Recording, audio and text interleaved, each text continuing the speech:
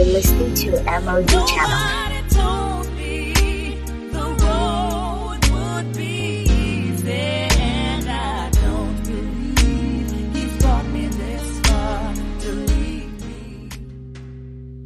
Hi guys, welcome to my podcast. This is MOD Channel, where we help you to see real and practical Christianity from God's Word.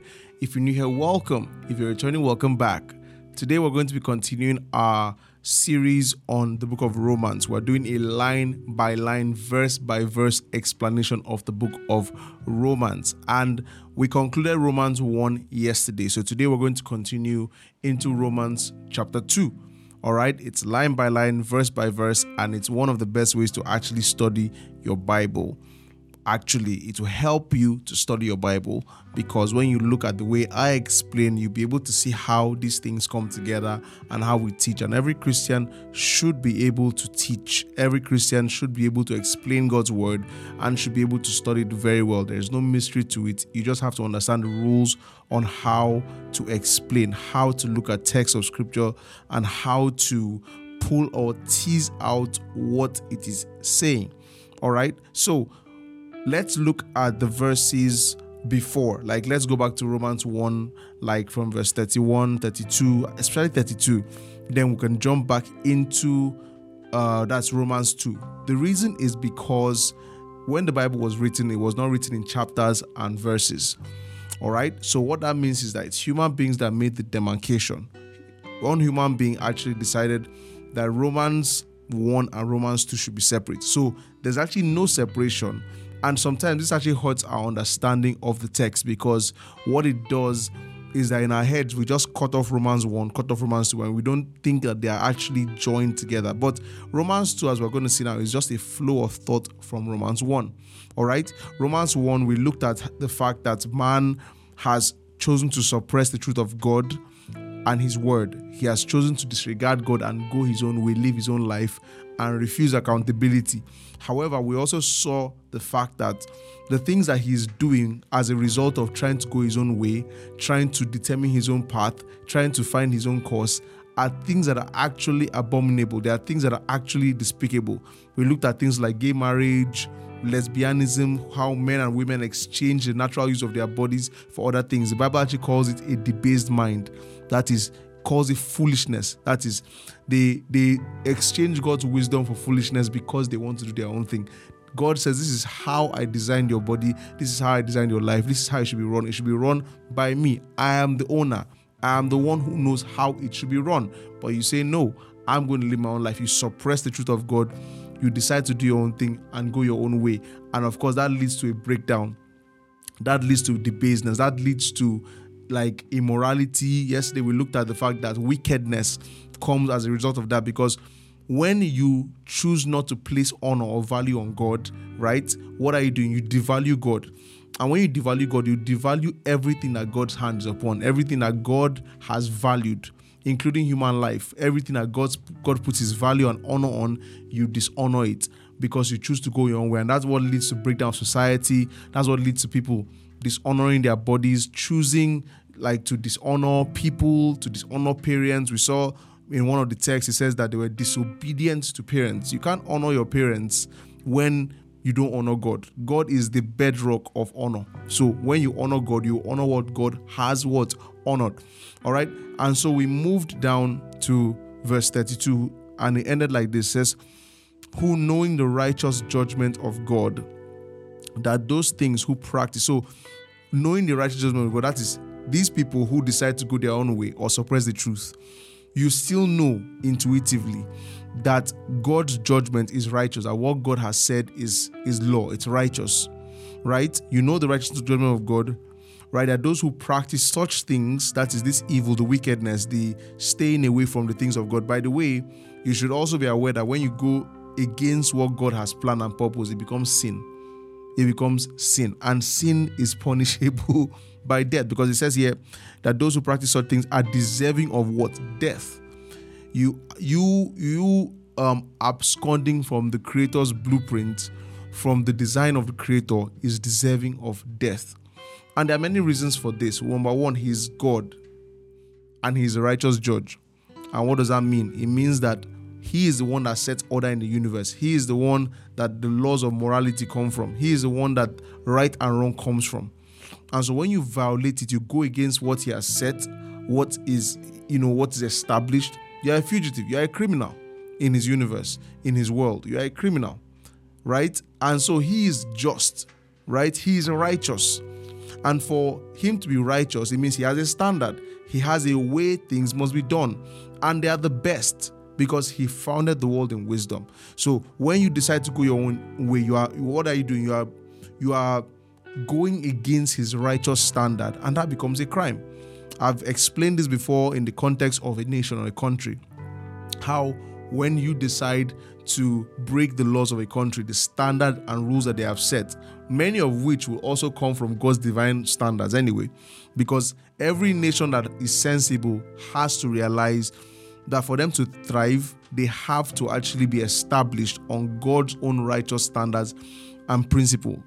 The Bible says righteousness exalts a nation, but it says that sin is a reproach to the people. And so if you want to run a nation well, run your life well, run everything well, you align to God's standard. When you misalign yourself, you find yourself not just that your life will be messed up, but number two, you'll be in God's hot pot of soup. Because we looked at it and it said that God's wrath is revealed against all unrighteousness, right? His what? Wrath is revealed. So God has wrath. Before you think God doesn't have wrath. No, there is. For you to be just, you have to have wrath. The same way for a country to be just, you have to have a standard of punishment. When you break or violate a law, when you go against it, there will be punishment. There is no two ways about it. Okay, so it says that those who practice such things are deserving of death. Not only those who do the same, but also those who approve of those who practice it. And I used pornography as an example yesterday. It's not just enough that you say, okay, me, I won't have sex outside marriage, I won't fornicate, but you watch others do it. You pay to watch others do it. You are actually a participant in that crime or that sin. Are you seeing that? So not all sins are committed personally. Just the fact that you are encouraging the sin, you encourage someone to lie, to steal, to cheat, you encourage people to go against the things of God, you are also a partaker in that sin. And that's interesting. That's another dimension that we don't normally look at when we talk about sin. All right, so let's now go into that Romans chapter 2. All right, so he starts with the word therefore. All right, therefore. And when he says therefore, obviously it means it is a continuation of what he was talking about. So you can actually easily remove the chapter 2 there and just continue. Romans 1 stopped at 32. We can actually just move down to say it's 33. Like it's 2 verse 1, but it's actually like 33. And so it says, therefore you are inexcusable, O man, whoever you are who judge. Okay, so in this context, you're looking at men who, first of all, have already rejected God's righteousness. You've already chosen to suppress the truth about God, and you've decided to become your own God, your own moral compass, your own righteous judge. Now, it's hypocritical that same person will now want to go and judge another person. And this is the world we live in today, actually. It's actually a very good reflection of the world we live in, where you see men who don't want God, who have rejected God, rejected his moral principles, his laws, rejected his standard of righteousness. And then they are trying to establish their own. Okay? They are trying to establish their own. They are trying to determine their own morality, still try to live properly, which is just crazy. So it says, who are you to judge? For in whatever you judge another, you condemn yourself. It says, for you who judge practice the same things. In other words, you rejected God, you rejected his standard, but when someone else does it against you or against you, are quick to point out and say that is wrong, but you reject it's just something else. It says, but you reject the standard, but you are very quick to point out someone else's issue, but it doesn't apply to you. Are you seeing that convenient stand? That's actually how society works many times, where people are not willing to own up or put themselves to the same standard, but they are easily ready to point it out. It's just like, for example, when it benefits you, you can steal. You can enter government, steal money and all that stuff. But when you see another person stealing, right, then it's wrong. No. God is saying the same standard is common to every single man. He says, but we know that the judgment, that's verse 2, of God is according to truth against those who practice such things. All right? It is truth against those who practice such things. And so it says it's that God's judgments according to truth, according to his standard. Are you seeing that? Your own judgment is subjective. It's only convenient for you. It's when it works for you that you judge. And that's actually being a hypocrite.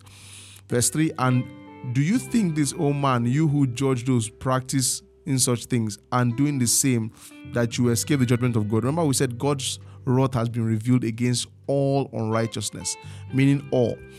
This is also a case where you can actually look and say that there is none righteous, no, not one, because that God's standard is for all. It actually covers and sweeps all.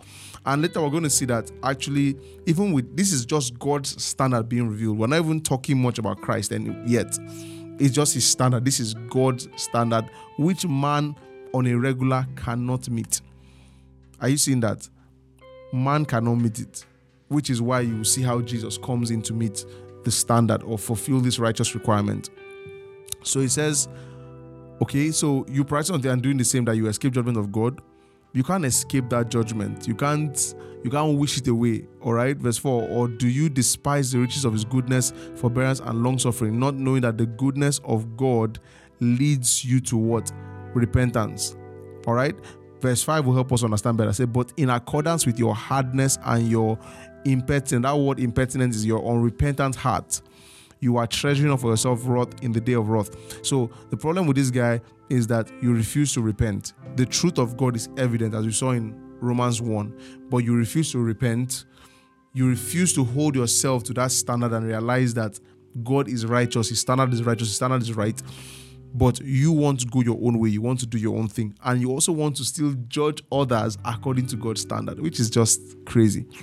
But accordance with your hardness and your impertinent heart, you are treasuring up for yourself wrath in the day of wrath and revelation of the righteous judgment of God.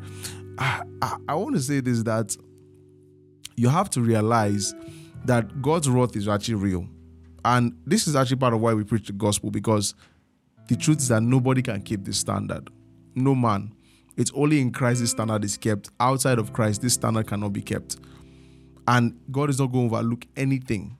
Nothing is going to be overlooked. Are you seeing that? Yes. And we also see where this thing called sin comes from. Sin is still a rejection, right, of God's righteousness.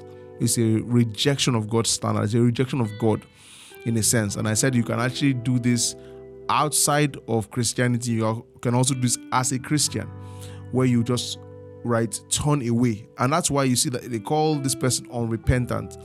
That is, you are unrepentant, but yet there is God's goodness, right, that is supposed to lead you to repentance. But you refuse to repent. You refuse to change your thinking and align. So let's now go down. It says, you are treasuring up for yourself wrath in the day of revelation and righteousness of God. Verse 6, who will render to each one according to his deeds. All right. It says, eternal life to those who by patient continuance in doing good seek for glory, honor, and immortality. Verse 8, but to those who are self-seeking and do not obey the truth, but obey unrighteousness, punishment and wrath, tribulation and anguish on every soul of man who does evil. So you see that God frowns at evil. Let me make this clear. God frowns at evil. God does not take evil or sin lightly. He doesn't. It's just that grace is available, but he doesn't take it lightly. And that's why you look at that text that talks about his forbearance, that is his patience. Just because he's patient does not mean that he will wink at it or he will just remove his eye. No. It is still as serious as it was back then. Now, it is still serious.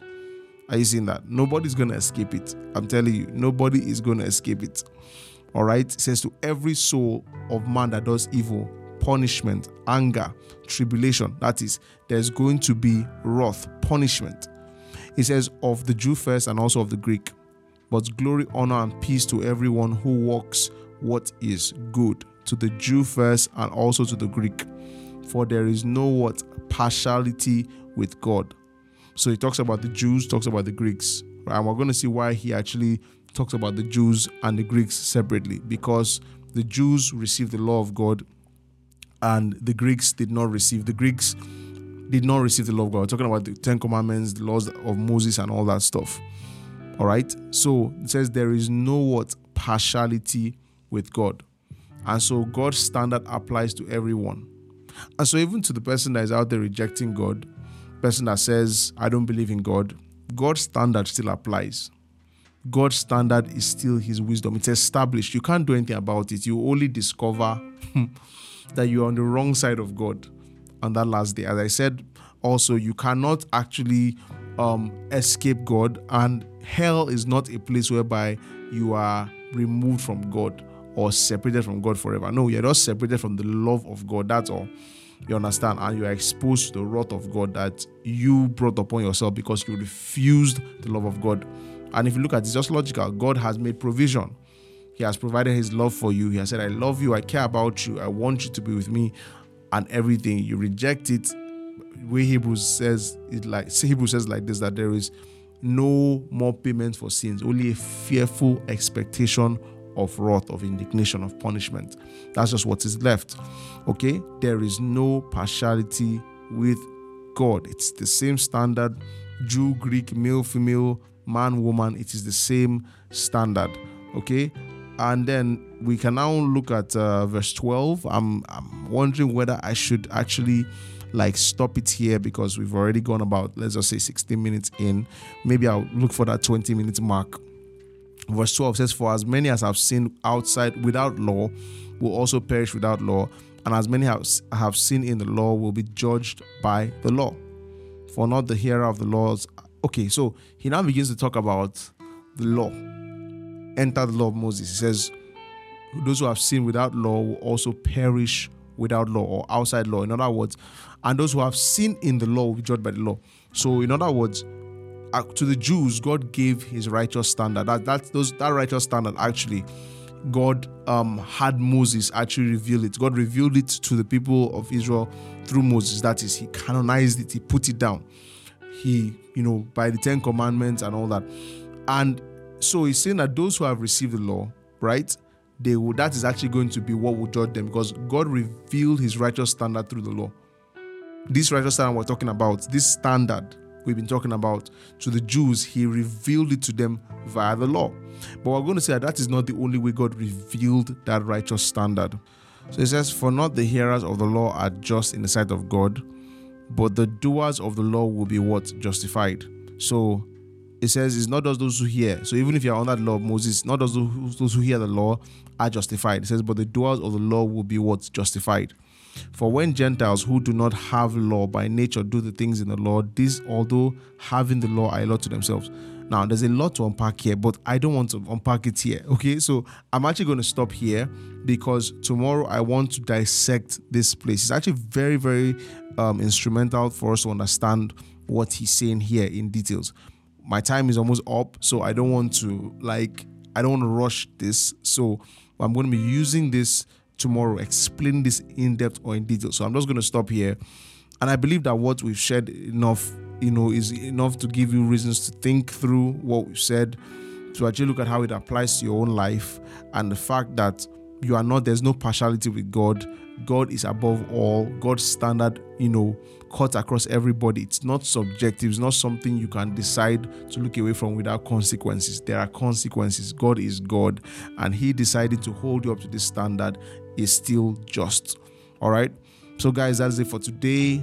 I hope you learned something and that you'll share this with your friends and have them also think on these things. So tomorrow we're going to continue from Romans, let's just say from 14. In fact, we're going to go all the way back to 12 and then continue. All right, guys, that's it. Have a wonderful day. God bless you, and bye-bye.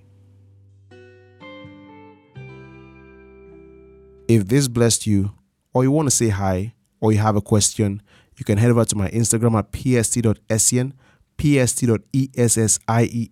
Also, if you've been blessed and you'd love to support what we do here at MOG Podcast, then you can give to 0106 207 685. I'll say that again, 0106 207 685 GT Bank. God bless you.